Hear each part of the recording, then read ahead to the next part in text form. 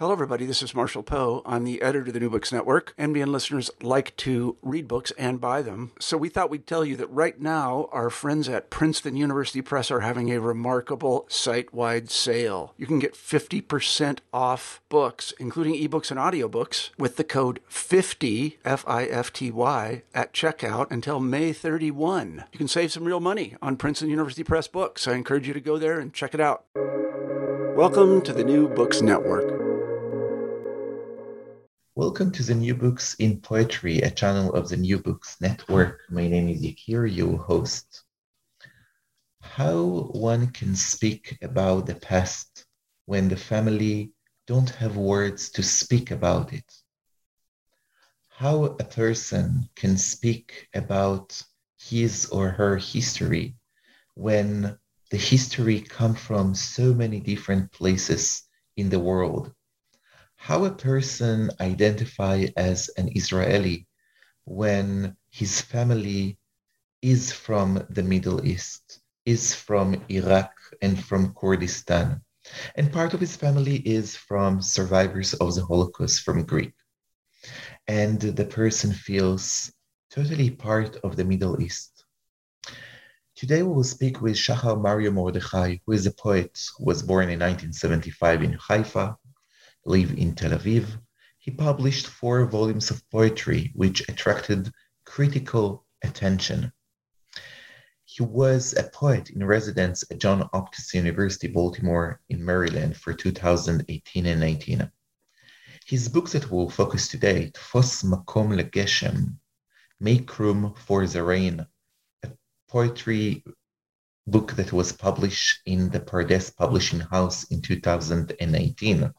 Won just now the first place in poetry by the Rachel and Leib Goldberg Foundation for 2021. The book was written in the United States when Mario lived for 2 years in Baltimore and 1 year in New York City. A personal note, this podcast, as some others that I published lately, is my try to bring voices from the Middle East, voices from Israel, Israeli voices, Palestinian voices.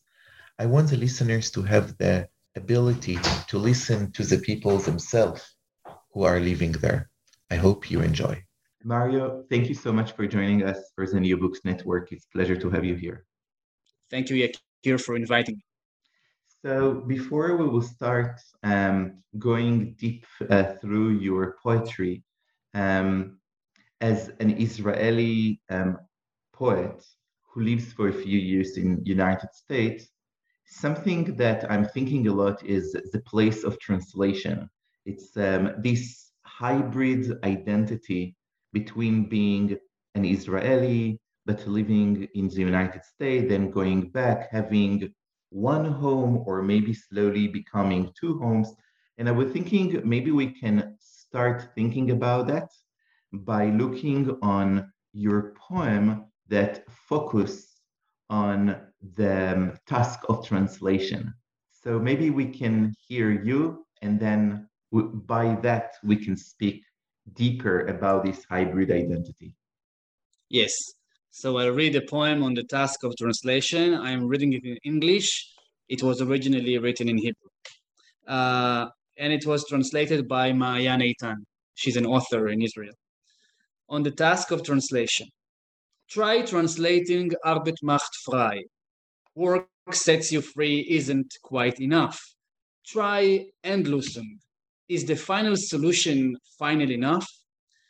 Once I watched a sitcom where a resident of Ahad Ha'am Street, come on, try, Ahad Ha'am, asked, what does "it's a free country baby" mean? And his neighbor replied, well, it's a free country baby. Laugh, but try translating the cry of my grandmother, Rosa, Dante, over her sisters poisoned by gas, Matilda, and Joya, and Sarah, and Susanna, and their mother, Regina, in Auschwitz. Try translating Auschwitz. And do I translate because along came Mario, an Italian sailor, and led Dante out of Inferno before he was my grandfather, and Rosa my grandmother, and Europe hell? Translate gas chamber, but before. translate train, going without food or water for a week, no air, nor toilet. Did you? Look how nice this tragedy is translated into the history books. A treat for the professors of the 22nd century. Music to the students' ears, like a fable. I will not speak of Irving. And from time to time, this whole thing is translated into a historical discovery for the readers of Le Monde, The Guardian, Der Spiegel, on the breakfast table before leaving for another day at work or spending some time with the kids and the dog just a short while in the shaded area of Wendell Park, for example. But for my grandmother, Rosa, the discovery happened each and every hour and hour. Try translating. Speak with me about translation and identity. Well, the identity, I think, is very well rooted inside language. I think it was Amos Oz who said once upon a time that you do not really know your own language until you learn a different language, just like you do not really know your own country or your own city until you live in another city or another country. So the way our language works, I mean, Hebrew works differently when you compare it to English in so many terms. So once you know another language, then do you understand the way your language works and how rooted you are inside that language. I think I read once upon a time that there were 70 words for snow by the Inuits, the Eskimos in Canada and North America in general. And but they don't have many words for desert. They have only one. But in Hebrew, you can have Midbar, Arava, Yeshimon, Tziyah, Horava, so many words for desert because you can differentiate between different kinds of desert because it's rooted in the geography. So if you ask me about translation, then I think language is identity. And then there is something in the poem that you touch or you try to translate not only the language, but also the feelings for things that I saw charged, right? Like Auschwitz or train, or even the names of your family who were taken to Auschwitz. And something there, it's really hard to translate it. So it's not only about the language, it's also about the culture as you connect them both. What should we do with that? What should we do when we go, as Jews to the Holocaust and we try to make sense for something that doesn't make sense for us? How, for you as a poet, what do you try to do there? Basically, I don't think I'm trying to do anything with that because I don't really understand the Holocaust. I don't think only those who were murdered there can understand what happened, and we can't ask them. The fact is that my grandmother Rosa. She was born in Rhodos in Greece under Italian rule. She was born there in 1912. And she met later on. She met Mario, my grandfather. He was Italian, and he was a Jewish Italian. He was working with the Italian ship as a sailor, and basically he saved my grandmother. He took her from before the Holocaust. He took her from Greece to Palestine or to the British Palestine, and he saved her.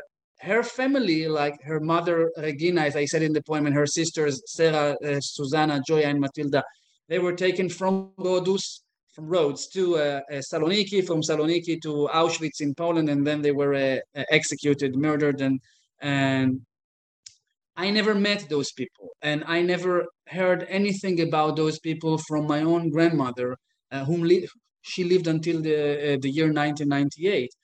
She was pretty silent about that. So what can I say about her silence? What can I say about her feelings? I don't know much about that. But as long as you get older and older, it's like it's like a tree that you're picking a fruit out of the tree, like insights. And then when you write the poem, you do get connected with your grandmother and with her family that she lost, and with her silence about building a new family, not mentioning the family that was left behind. And suddenly you understand things, and that's what poetry is all about, to open your eyes. By the way, the word poetry in Hebrew, shira, the meaning of poetry in Hebrew is seeing. We have in Hebrew the words shuru habitu ru'u. It means look, open your eyes.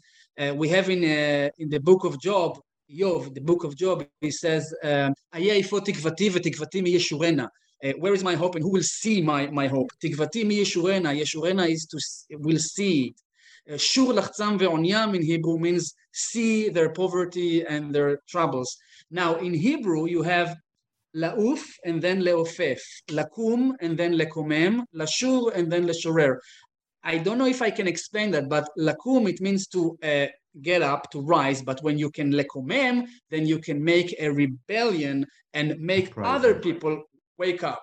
And so lekomem is much stronger than lakum, and leofef is much stronger than lauf, because lauf is something that a bird needs to know. But but when a bird can fight the regime of winds and easily fly, it's leofef.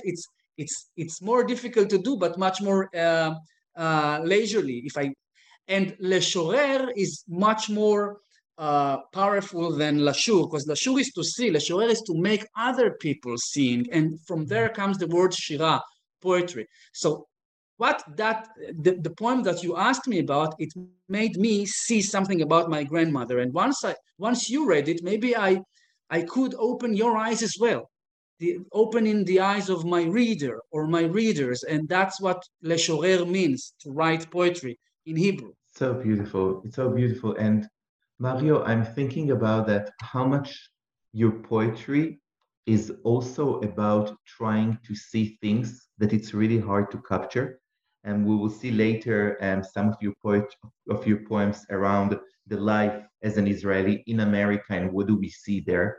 But I still want to stay in the past, okay? Yes. Because it's not only that it's almost impossible to understand the life of your grandma, Regina, and but it's also happening with the generation just before you, with your father. Because right. and I would love if we can maybe read the poem about the one who doesn't know how to ask. Maybe you can say something about the Jewish element of that, because it's a quotation from the Haggadah, the Passover Jewish Haggadah, the book that we read. And then maybe we can read the poem and then speak about also our parents' generation, that something very deep happened to them, and it's really hard for us to capture. Yes.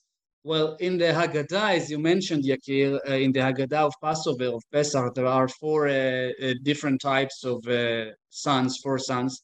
Chacham, Rasha, Tam, V'she'eino yodea lishol, the smart one, the evil one, the innocent or the naive one, and the one that does not know, doesn't know to ask. And the poem that you refer to is called V'she'eino yodea lishol, the one that does not know how to ask. Let me see how it was translated. The one who doesn't know how to ask. Yes, it was translated by Lisa Katz. She's wonderful.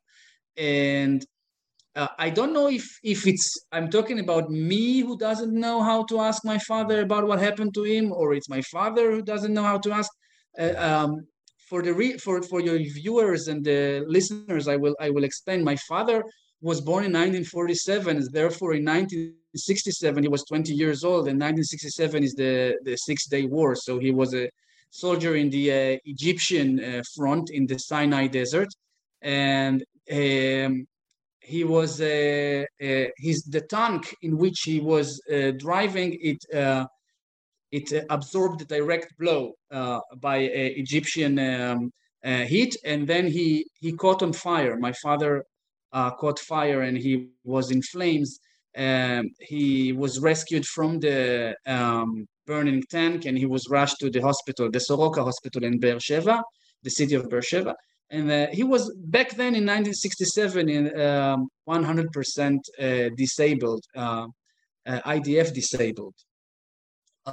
Today, he's 52% disabled because more than 50 years have passed, and he is going through rehabilitation every year.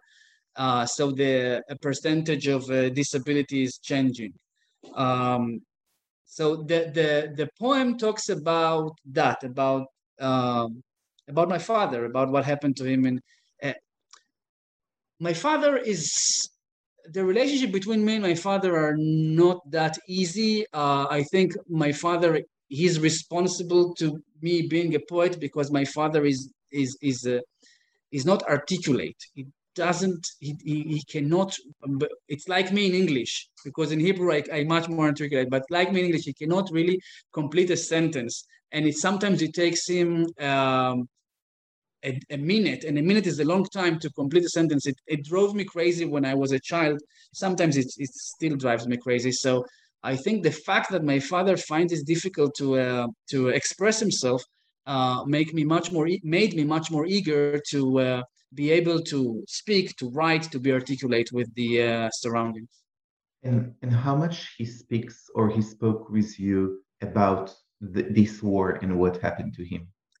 Only once, and it didn't go well. He was emotional. Obviously, I can understand that. So I spoke with his friend. His name is Gada Gidon. He lives now in Belgium. And I spoke with my mother. I asked a lot of questions about what happened to him, but I do not. It's something I should do, but I don't speak much about this with him because the one time that I did, it didn't go well. So you need also translators for him by other people. Yes, exactly. Yes, thank you. Let's read the poem, please. Yes. The one who doesn't know how to ask. In 1967, my father was 20 years old. It seems my grandmother, that is, his mother, didn't know exactly when he was born. She gave birth to him dark-skinned and black-haired in Iraq, where records were not always kept, and if they were sometimes lost. My father remembers neither the Tigris nor the Euphrates of the books of Ezra and Nehemiah or Ali Baba. Papa was 20 and knew nothing on his exodus from Egypt, as it says in History of the Future, which I don't know if he ever read. If my grandfather had given a different date to the Israeli authorities, perhaps he wouldn't have been sent to the Egyptian front in the Six-Day War. And if he hadn't been sent, he wouldn't have absorbed a direct blow to the tongue. And if he hadn't, my father wouldn't have been enveloped in flames. And if he hadn't, he wouldn't have lost his place on the Maccabi Haifa soccer team. And if he had continued to play soccer in Haifa, I wouldn't have been forced to play in his place, and I wouldn't hate soccer. And if I didn't hate it, he wouldn't have spoken to me in broken language and wouldn't have broken me. And I wouldn't have had to wear armor facing the burnt tank soldier known to me as my father. And at the age of 37, I wouldn't have asked Gideon, his friend called Gada from Belgium, to tell me about my father, and how one morning in that blazing summer of 67 at Soroka Hospital in Beersheba, when he didn't find him in the burn unit and called out his name, my father answered, Gada, is that you? And Gada said, Mordecai, is that you? One clawed at the air and the other stood in the air, covered the snowy white landscape that was the body bound in a thicket of impenetrable bandages, my father, a human being inside dense brush. And suddenly Gada tells me that I must understand. He brings to my understanding that my father is human, and I couldn't get enough of that. Wow. It's so beautiful and it's so hard. How, if we can't speak with our grandparents about the Holocaust and we cannot speak with many of our parents about their, grown up in Israel and the price of being there. something very basic in us is silent. Yes. I don't know if it's the same thing between parents and kids in America or in Europe.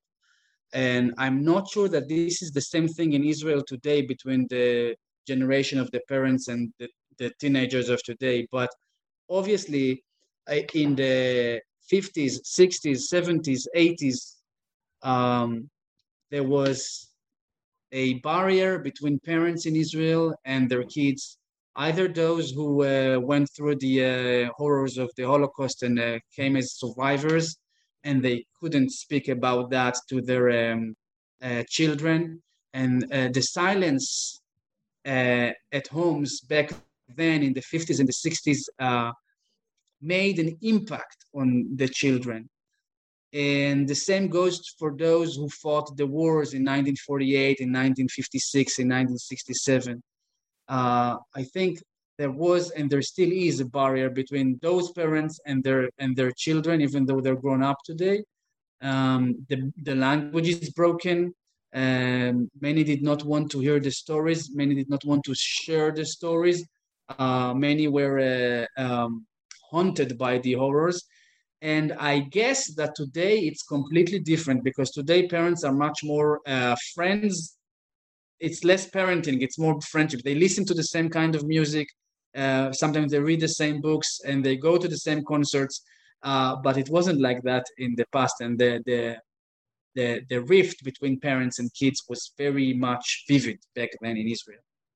There is another element, Mario, of the not knowing what to ask, because in a way you are asking many questions in this poem, right? You ask, there is a beautiful prayer in the Haggadah or Piyut, in this Passover Haggadah. It's like, what would happen to the Israelites if this would not happen, if it not happen? But then it's, let's say that God would take the Jews from Egypt, but didn't brought them to the Mount Sinai, right? And then if they brought to Mount Sinai, but they didn't get the 10 Commandments, etc., or didn't came to Palestine, to Israel.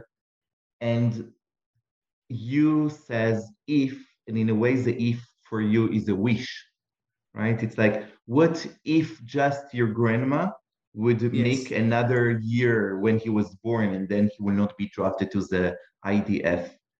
Right. Can you? That's the essence of Dayenu. Yes. Sorry. Can you share a little bit about our wishes to create a different situation or a different kind of narrative inside Israel? Yes, you mentioned the Dayenu prayer in Haggadah, and I used it in the poem that I read, because if it hadn't happened like this, then it would have happened differently. So Dayenu means that was good enough for me, for us.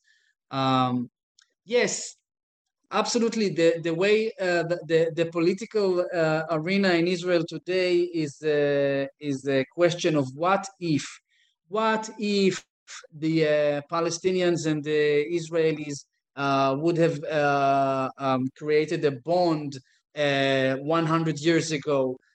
We could have lived together side by side as the two nations and have a prosperous, beautiful land shared by the two of us. But so many mistakes were done by the politicians, by the nations, and look where we are now. So yes, exactly. That's the essence of the prayer from the Haggadah in Pesach Dayenu. But we take it right now. We make a copy paste from the Haggadah to 2021. So Mario, I want to ask you. So it sounds and that from these two poems that one side of your family is from Greece, and one part of your family is from Iraq. Right. And yeah. My grandfather on my father's side was born in Baghdad in Iraq, and my grandmother on my father's side, she was born in Suleimania, which was back then a village. Today it's a city in northern Iraq. Basically, it's Kurdistan, the Kurdish autonomy in North Iraq. So that's my father's side, half Iraqi, half Kurdish. And on my mother's side, yes, there are Greek and Italians, because Mario is Italian and Rosa is Greek. even though she was born in Rhodos under Italian rule, but still it was Greece. It is Greece today. So yeah, so it's like Sephardic or Mizrahi Sephardic because Spain, Italy, Greece, the Balkans is Sephardic Jews, and Iraqi Jews are Mizrahi Jews. So there is no Ashkenazi in my family, but yeah, I'm like mixture of Mizrahi and Sephardic. I'm thinking about this side of your family, of your like the side, the Iraqi side, because you mentioned that one of them was from the city, one of them is from Kurdistan, which is a fascinating Jewish community, what we call the Ashur community. They still speak Aramaic, Jewish Right. Aramaic, right? But they also, I guess that they spoke Baghdadian Jewish Arabic, right? At home? I visited in 2014. I went to the border between Turkey and Iraq. There Seriously. was yes, and I was even invited by a TV crew to enter Iraq, but I was so much afraid that I didn't do that. They wanted me to come with them to Suleimania, the village of my grandma that is now a city, and they even told me that there is a street there called the Shar el Yahud, the street of the Jews. Now they speak Kurdish, also Arabic, Turkish. I spoke with them my Arabic, which I know a little bit of it, and I met an Assyrian priest. Basically, the Turks, when there was the Holocaust of the Armenians in the First World War in 1915, the Turks also massacred the Assyrians.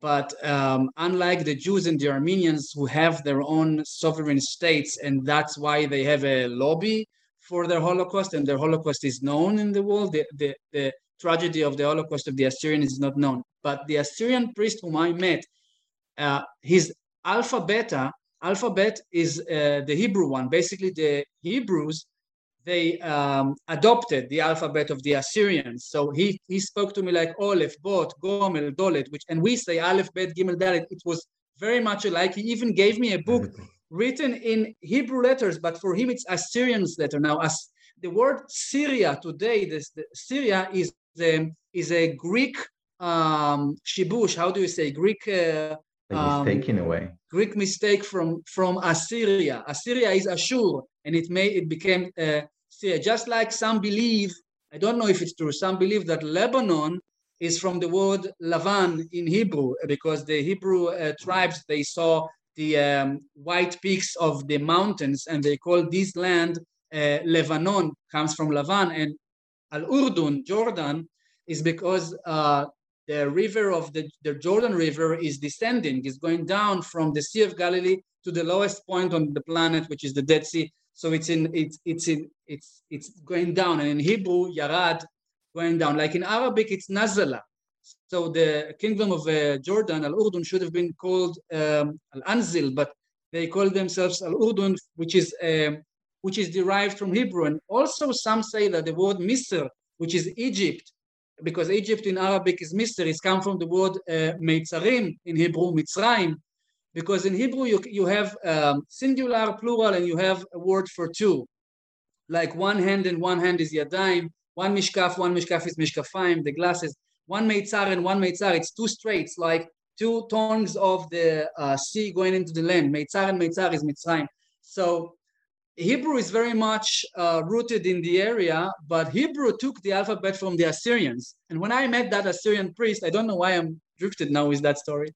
I don't think it's connected to what you asked, but yeah, that Assyrian priest, which I met in... Yes. He gave me a book, and I was so thrilled because it was written in Hebrew letters, which are not Hebrew for him, it's Assyrian.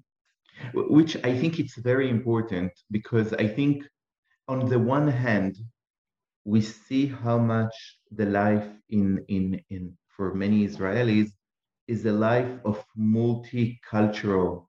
So many refugees from Europe, refugees from the Middle East, but we don't have language, right? Because so many didn't speak, and even if they spoke in Arabic, in Jewish Arabic, in Turkish, in any kind of language. But in a way, there is something very important around the storytelling by the Hebrew language that hold, in a way, the roots of in the Middle East. It's like very native at the Middle East, the Hebrew, as you just mentioned about the different names. And I think that maybe by this connection between the language and the land, um, people feel at home, or people feel that there is hope. And maybe today we cannot communicate with our neighbors, but deep inside in the wording, in the narratives, as you mentioned, the Syrian priest, which is one of the most old and ancient Christianity, right? Same about the Christianity inside Egypt, which is one of the very old one, and also with Islam, that so much is rooted in each other. And it led me to maybe the third poem that, and the last one that will speak about our relationship with the Middle East.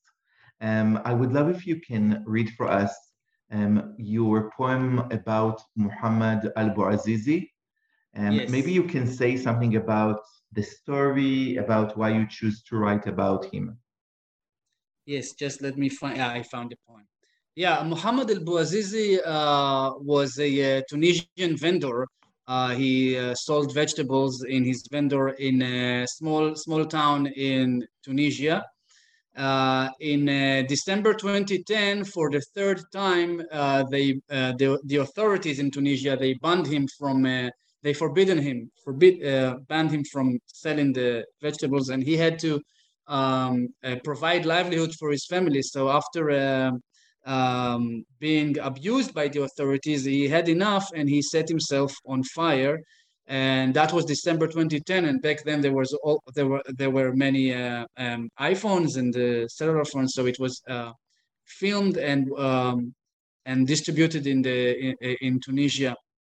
That was the trigger of the Arab Spring, the revolution in Tunisia, which later followed in Libya, in Yemen, in Syria, in Egypt. It brought the end of regimes in Egypt, in Libya, in Tunisia, and the civil war in Syria. Now, Muhammad Bouazizi, he set himself on fire in December 2010, and he died of his wounds in January 2011. He did it not because he wanted to die, he did it because he wanted to leave, but they didn't let him a fair option of leaving. I didn't know back then in 2011 in January why I was haunted by Muhammad Bouazizi, and he walked with me day after day, and I woke up with him in the morning, and I went to sleep with him, and I became like I became Muhammad Bouazizi myself, and I didn't know why. I wrote the poem in March 2011, like 2 or 3 months later, and I wrote it within 7 minutes, something like that. But it wasn't really 7 minutes. It was 3 months of thinking about him and being him. And it took me a few years later to understand that I wrote about Muhammad Bouazizi only because of my father, because my father was on fire in 1967. Muhammad Bouazizi set himself on fire. Now it sounds very logical to people, but I didn't really realize it when I wrote it in 2011. And yeah, so I'll read the poem. Yes, please. Muhammad Bouazizi. I am Muhammad Bouazizi, and even though I died and lived in Tunisia, in which I was crushed by the feet of dictators, I am telling you that Tunisia is a country in which you can raise your head if you want to. I myself thought that it cannot be, and I thought as more and more years go by, it is less and less possible. How fool we were. A generation that got smarter in universities but was not smart enough to raise its head on time. But I'm telling you, freedom is ignited from the most hidden and beautiful curve in our heart, from what we wear underneath our skin. And I'm telling you, if we change our future, we will also change the way in which our past is judged. Wake up, brothers, from Tunisia and Libya till Egypt and Syria. Don't be afraid of the near soil and the fire. Listen, I am Muhammad Bouazizi. I am dead, and alive in this world of yours that is crushed by the feet of dictators. And I am telling you that there is no land in this world in which you cannot raise your head if you want to. Wow. I can hear MLK in Hebrew. It's a compliment. Thank you for that. Yeah. It's MLK. so incredible. Like I am like I'm so happy that when I ask for your poems in English, the ones that you translated or friends translated, and you send this one because I so want, and I think it's so important. Like so many Israelis, I feel we want to speak with our neighbors. You know, you and me, we both had the gift to live for a few years in America, and one of the things that really amazed me by living in America is I was driving yesterday from Wisconsin to Pennsylvania to Philly. It took us 17 hours or something like that. In Israel, you cannot drive over 4 hours. But I was thinking, Mario, what if we could drive for not 17 hours, 10 hours, my friend? We will cross Jordan. We will go to Iraq, to Syria, to Iraq. It's incredible. And I think there is such a deep wish for many Israelis that I meet to live with our neighbors and to speak with them and to be part of the Arab Spring, if we could, right? I don't know. I don't have the right words. Please hold these words and share where it touched you. Yes, I share your dream, and it drives me crazy that we cannot cross the border and like drive freely and meet our neighbors. Basically, I think that there is a rift between the Israeli politicians and many Israelis like you and me, because the Israeli politicians, they face the West, they face Europe and North America, and they want to resemble North America and Europe. They don't want to be part of the Middle East. But many Israelis like you and me, we feel brotherhood with the nations of the Middle East, with the Palestinians, with the Iraqis, with the Egyptians, with the Jordanians, with the Lebanese, obviously, because the Lebanese are very much like us, but the barriers, the wars between us keep us apart. And I think that if only we had the chance to, because it happens sometimes that we do speak to our Arab brothers and neighbors, and we do find common ground. And we do find common grounds in our languages, because both languages, Arabic and Hebrew, are Semite, and I can call you Akhi, my brother, in Arabic, Akhi. And I can tell you, Ta'al ala beti, come to my home. Bait sheli, bait. It's the same word. And there are so much parallels between us, but our tragedy is the tragedy of the politicians on both sides. But since I'm an Israeli, I will focus on the Israeli side, and I will tell you, and you know that the Israeli politicians, the Israeli leaders, they admire Europe and United States and Canada, and they want to resemble those countries. And it's fine. We have so much to learn from them, but we are rooted in the Middle East. We are part of the Middle East. We have to face our neighbors and be part of them. And sometimes it doesn't happen because we don't let it happen. Wow, thank you for that. And I want to do now a shift and to bring us to United States and to your years there when you are living in Baltimore, right? In Baltimore, Maryland. And you even wrote some poems in English. Right. How it is for you as an Israeli to write in English? Surprisingly enough, it wasn't that difficult, but maybe because there is music inside my poems in Hebrew. The poems that I read translated, you couldn't sense that because they were translated, but there is a rhythm, there is music, there is correlation between the words and the rhythm inside my poetry. So therefore, I think that I was haunted also by the music in the English language, and I could find a way to write poems in English. Maybe, I don't know, maybe if I would have lived in Italy or in Egypt, and I would have absorbed the Italian language or the Arabic language, in the Egyptian dialect, I could have done the same. I'm not sure, because English, English we know from school, so we are familiar with English to a certain extent. But to answer your question, it was surprisingly enough that I didn't find it difficult to write immediately in English, but also because I wrote about the tension between whites and blacks, between African Americans and white Americans, and therefore it felt natural to write it in English. Where you are when you come to America, so you pass as white, but I'm sure you don't feel white. Right. It's a fascinating position to be. Yes, I think United States of America in general, but Baltimore in particular, they discovered Israel to me much more than they discovered America to me, because in Israel I was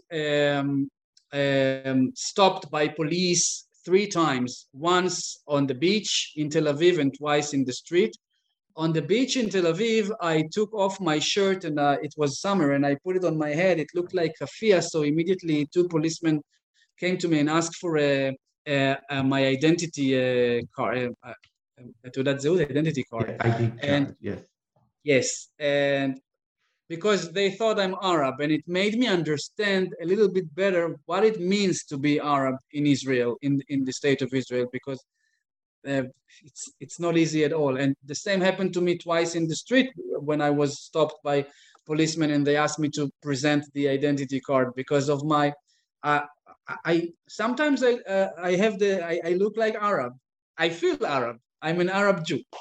But when I came to the United States of America and I lived in Baltimore, and I saw once again and again and again African American people being pulled over while driving. I drove my car, others drove their car, and they were pulled over, but not me. Or in the street, I saw policemen approaching African Americans, but never me. Nobody asked me anything.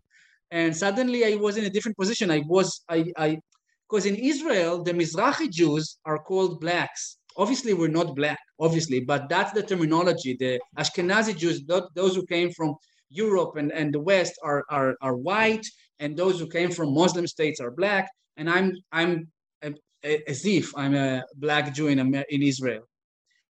But in the Baltimore taught me about how much racism there is in Israel itself, not only in the United States of America, but also other stuff. Like in Baltimore, I lived in 2 different neighborhoods. The first year in Cross Country neighborhood, which is close to Pikesville, but it's still inside the city of Baltimore. The second year in Hampden, which is in the heart of the city of Baltimore. In Cross Country neighborhood, African Americans and Jews live together. And when I met a historian in a coffee shop in Baltimore and asked him how come it happened, he told me something that I thought it was a lie, but then I checked it out and it wasn't a lie. He told me about the redlining policy in the United States of America. Until the 70s of the 20th century, there was a redlining policy. There was a sociologist called John McKnight who termed that term, and it meant that there were some people didn't get services based on their ethnic background. I mean, African Americans, Jews, indigenous, Indians, indigenous, and they were not allowed to live in the neighborhoods of the Christians, of the Protestants inside the United States of America, which blew my mind because I had no idea it happened in Baltimore, also in Philadelphia, even in New York. And they didn't have, sometimes it was directly, sometimes it was selectively, like insurance, banking services, supermarkets, apartments. So that's why Jews and African Americans live together in many neighborhoods in Baltimore. And one time an African American neighbor came to me when I came back from work. I parked my car and I get out. I always, when I was working at school, I had a yarmulke, a kippah, but I always took it off. When I went out of the car, there was no yarmulke on me. And he asked me, "Are you Jewish?" And I said, "Yes," but I was very vigilant because I said, why is he asking me that? Yeah. And he said, I envy you. And I immediately I said, like brainwash. I said, why would you be envying? Being Jewish is not easy, Holocaust, persecutions, Inquisition. And then he said to me something, Yakir, which really, I wouldn't exaggerate saying that it's changed my life, that Wow. it's changed my perspective. Yeah. He said, you guys have 3,000 years of documented history. You know where your forefathers came from. You know if they came from Egypt, from Babylon, from Europe, from Persia. He said, I don't know where my forefathers came from in Africa. There is no documented history. Nobody wrote where they came from inside Africa, which country, which state, and if they were Muslims or Christians or even Jews. So I don't have roots. And it's a very simple truth, but it never crossed my mind until this African-American neighbor told me that, and it shook me. It happened a few years ago, and I think I will never forget that. So, yeah. It's incredible. It's incredible what you said, because as you said, at least in the Jewish tradition, we have what to rely on. It's like the storytelling. It's so important, right? And I think Right. this is why it's hard for us when, I don't know, your parents don't share the story about the war or the trauma. They share it by the trauma. But at least even if we don't have the language about, the generation of the Holocaust, we have the thousands years of storytelling that we can hold and be connected if we are connected to our Jewish, I would not say tradition, but Jewish culture, Jewish or the Hebrew culture. And there is so tragedy when we say like African American, and many Black people tell me like, but we don't have the connection to the roots in Africa. And so let's start diving into your poetry in your life in Baltimore. And can we start with fall winter 2016-17? Yes. Thank you. And I would just mention these coming poems you wrote in English. Right, in English. And you even in your book, which is a poetry book in Hebrew, that you didn't translate it to Hebrew. It's in English. Right. Originally in English, and yes. Fall winter 2016-2017. The cool air felt good on my face. The trees were wet from the dew, and I knew it wasn't my place. The land looked tired or aged. Autumn had walked in and seen how things changed. Pack up and leave before the deep fall. Most men don't do it on time. Time does it to people. The air is colder every day. The trees drip with the dew, and I knew. Say more. Say again, excuse me? Can you please say more about this feeling? Because it's such a, as an immigrant also from Israel to America, I so understand what you talk about. It's the feeling of not belonging and the question of belonging. Right.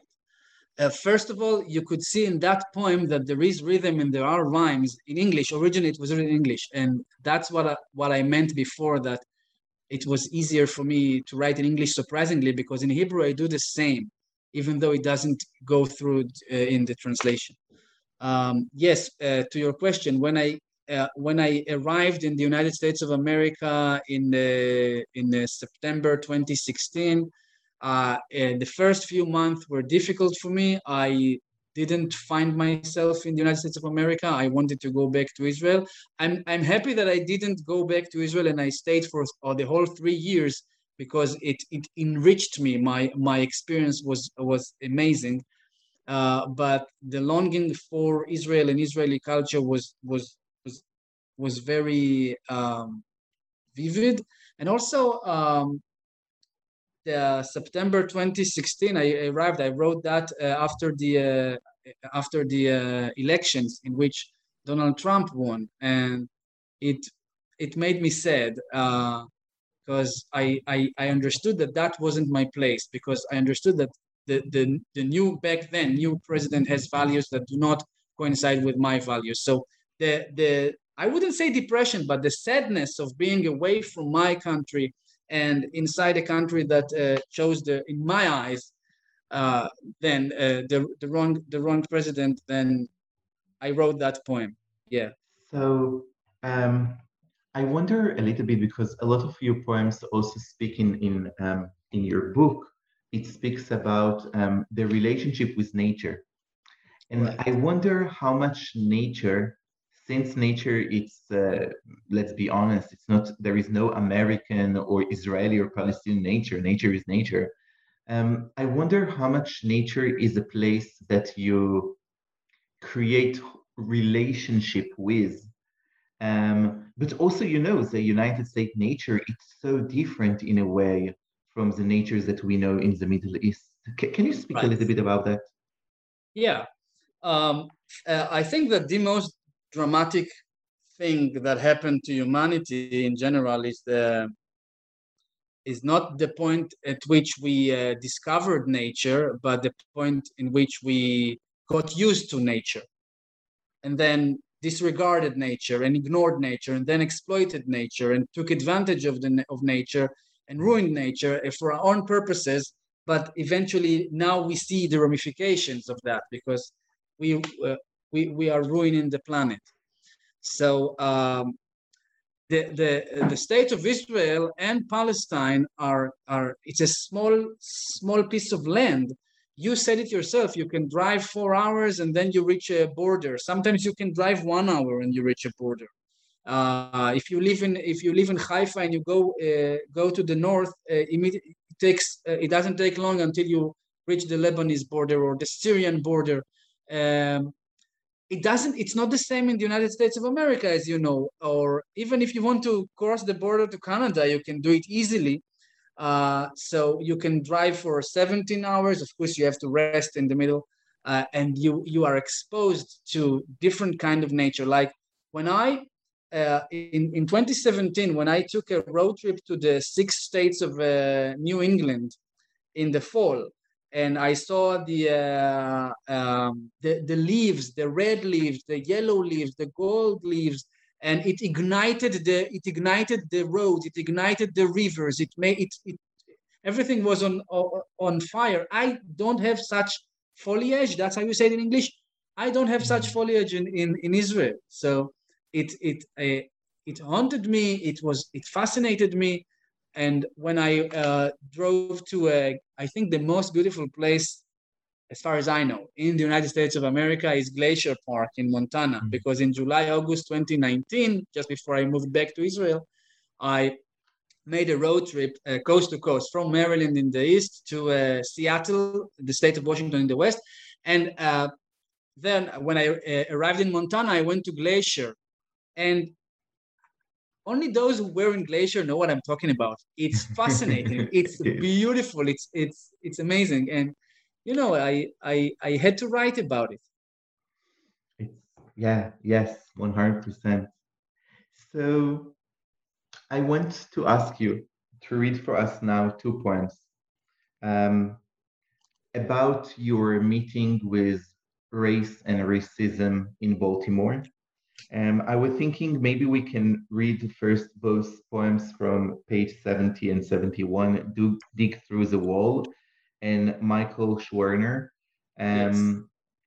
And then I want to learn from you about like how your narrative and like how much what you see in America is familiar for you as an Israeli, as you mentioned a little bit, but also maybe it's different. And there is also this deep relationship between Michael Schwerner and the Jewish community as a minority, as you mentioned.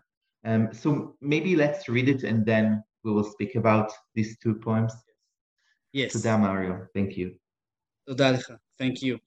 Dig Through the Wall, the first poem. It's about Freddie Gray. Would you like me to start reading or just explain who Freddie Gray was? Say who Freddie Gray for our non-Americans or people here who doesn't know. Yes. So Freddie Gray was a 25-year-old man.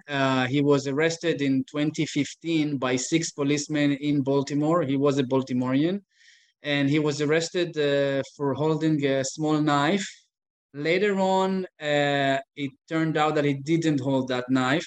He was bashed with his head on the police car, and there is the marks of bashing his head. And then the six policemen, they handcuffed him and took him to the police car, but they didn't give him the seat belt. So what happened was a rough ride. That's the terminology in the U.S. Rough ride. That means driving very, very fast without the seat belt. It doesn't leave a lot of chances for the poor guy. They drove for 45 minutes, even though the police station was only 3 minutes away from the place in which they arrested him. But after 45 minutes, they arrived at the police station, and he was a vegetarian. That's how you say. Vegetable. Yes. Yeah. And he was rushed to hospital, and he died 7 days later. And then there were what the white Americans would say the riots, because the black community in Baltimore was so upset.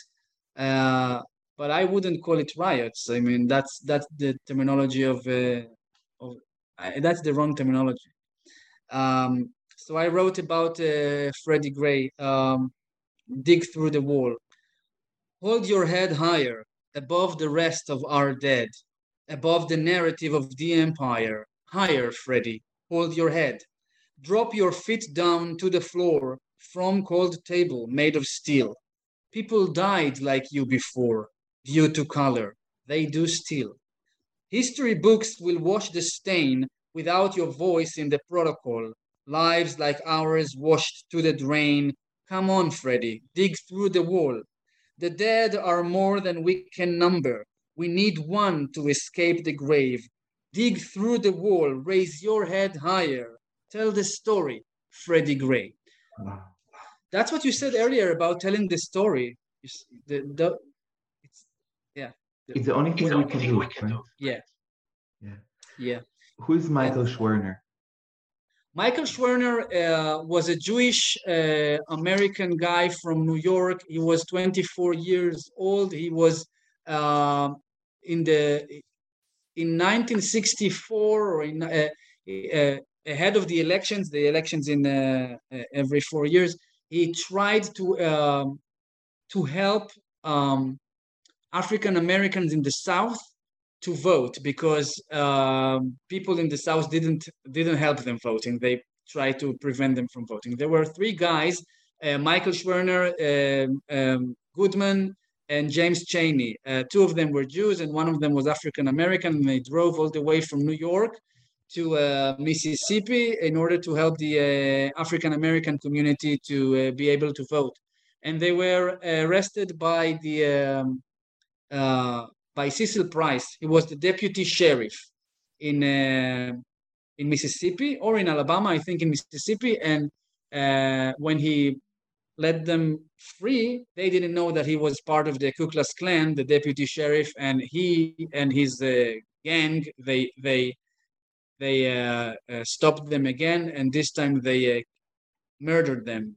They murdered the two Jews by a bullet to their heart. It was, if I can say, clean death. Yeah. But the African American James Chaney, they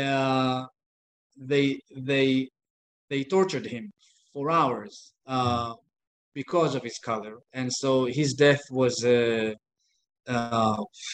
horrific. When I told you that in 2017 I drove to New England, to all the 6 states, and when I arrived in Massachusetts, I went into the Museum of Norman Rockwell. I didn't know much about Norman Rockwell, even though he's very popular in American art, because I'm not that familiar with America. And then inside the museum of his home, probably in Massachusetts, I saw many paintings. Some of them were about the African American history, and I saw the painting of James Chaney being tortured, and I didn't understand what I'm seeing. I read the subtitles, and then I Googled, and then I investigated, and I found out all the details.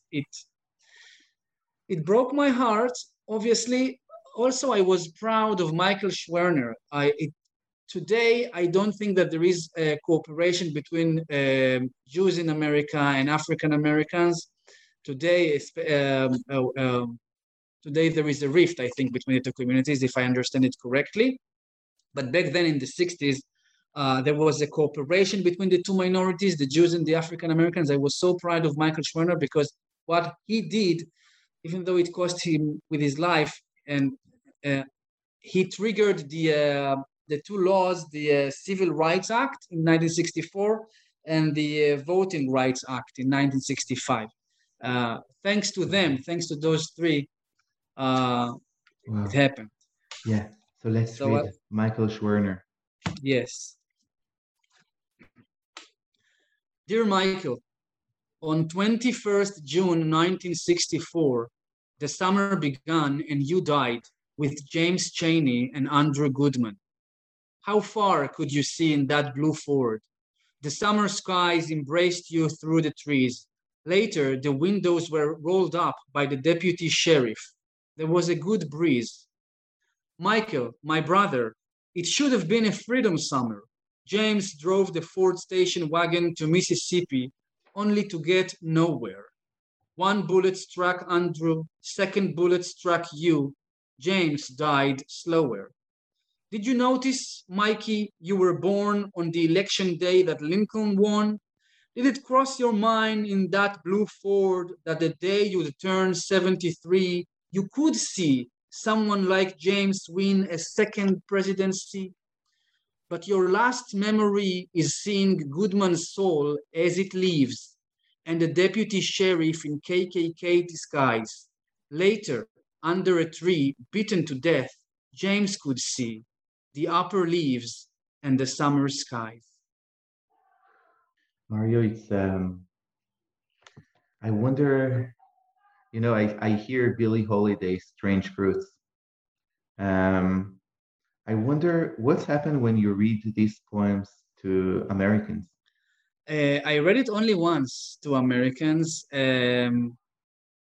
That was in Johns Hopkins University. Mm-hmm. I would say they were shocked too. I don't know if they were shocked by the poems. They were shocked by the stories, by what I told them, by the revelations for me, and maybe also for them. I'm not sure that Americans are very much familiar with that, let's say, ancient history, even though it's not ancient at all. But again, in Hopkins University, when I spoke with the students, there was a debate after reading those poems, and you could see that the debate was between, I would say, white people and black people. It was heartbreaking to see. There was a lot of understanding between them. Not that there wasn't, but there was a debate. And it was emotional on one side and less emotional on the other side. I'm trying to be precise with my words and gentle. It also taught me a lesson about what happens in America. Baltimore, by the way, the city in which I lived, is the biggest city in Maryland. It's not, the capital is Annapolis, but the biggest city is Baltimore. Maryland is one of the economically established states among the states of the United States of America. There are 16% Americans under poverty line in the United States of America, but in Maryland, only 10% under poverty line. So Maryland is a better situation than US. But in Baltimore itself, 23% of the population is under the poverty line. Baltimore is a very neglected city. And when I lived there, I could see. In Israel, there is a word called haslala. I don't know if there is such a word in English, like when the authorities pave your way in order to make sure that you get less good education, less good welfare system or health system. Like that's what we say in Israel about the Mizrahi Jews, that they were Muslalim. I could see that in Baltimore when it comes to the African American community, that the authorities paved the way intentionally. so that they would be poor. So we're coming to the end, and I want to end with, if it's okay, with one of the poems it still speaks about the questions of race in America, but it also brings your deep Jewish tradition, because it's a prayer. It's end with a prayer from that the priests they pray, and Jews like to bless the Israelites, the Jews. And actually, in every morning, right, in the morning prayer in Shacharit, we say it. I would love if we can end with the hope, with hope. So can you read for us, please? Again, this is going to be translation from Hebrew to English. The title is in English, Green Book, but the poem itself is in Hebrew. Yes. The poem is in Hebrew, as you said, and I'll read the translation. I hope I'll read it well, because sometimes I make mistakes. Green Book. 1. Question. Let's say you have to drive all the way between New York and New Orleans. Where will you stop for gas? Where will you spend the night? Where will you grab something to eat if the year is 1962 and you are black? 2. Answer. Victor Hugo was born in New York 7 years after his death in Paris. Victor Hugo Green compiled a guide for the non-white traveler so they can be saved from every enemy and ambush, and from robbers and wild beasts on the trip, and from all kinds of punishments that rage and come for every American Cosette or Jean Valjean. May God make his face shine upon them and be gracious to them. May God lift up his countenance upon you and give you peace. I hope I read it right. It's so beautiful. It's such a beautiful prayer. And also, of course, you quote from the prayer that many Jews, they say when they travel, right? The Birkat HaDerech. Right. That's Birkat HaDerech, yes. Before you travel, you pray that prayer. So God will shine for you, and nothing wrong will happen to you on the way. Yes. Shachar, what a gift to have you on the new books. And thank you so much for writing Make Room for the Rain by the Pardes Publishing House. Thank you for joining us. Yakir, thank you so much for inviting me. It was a pleasure, and I hope I'll see you.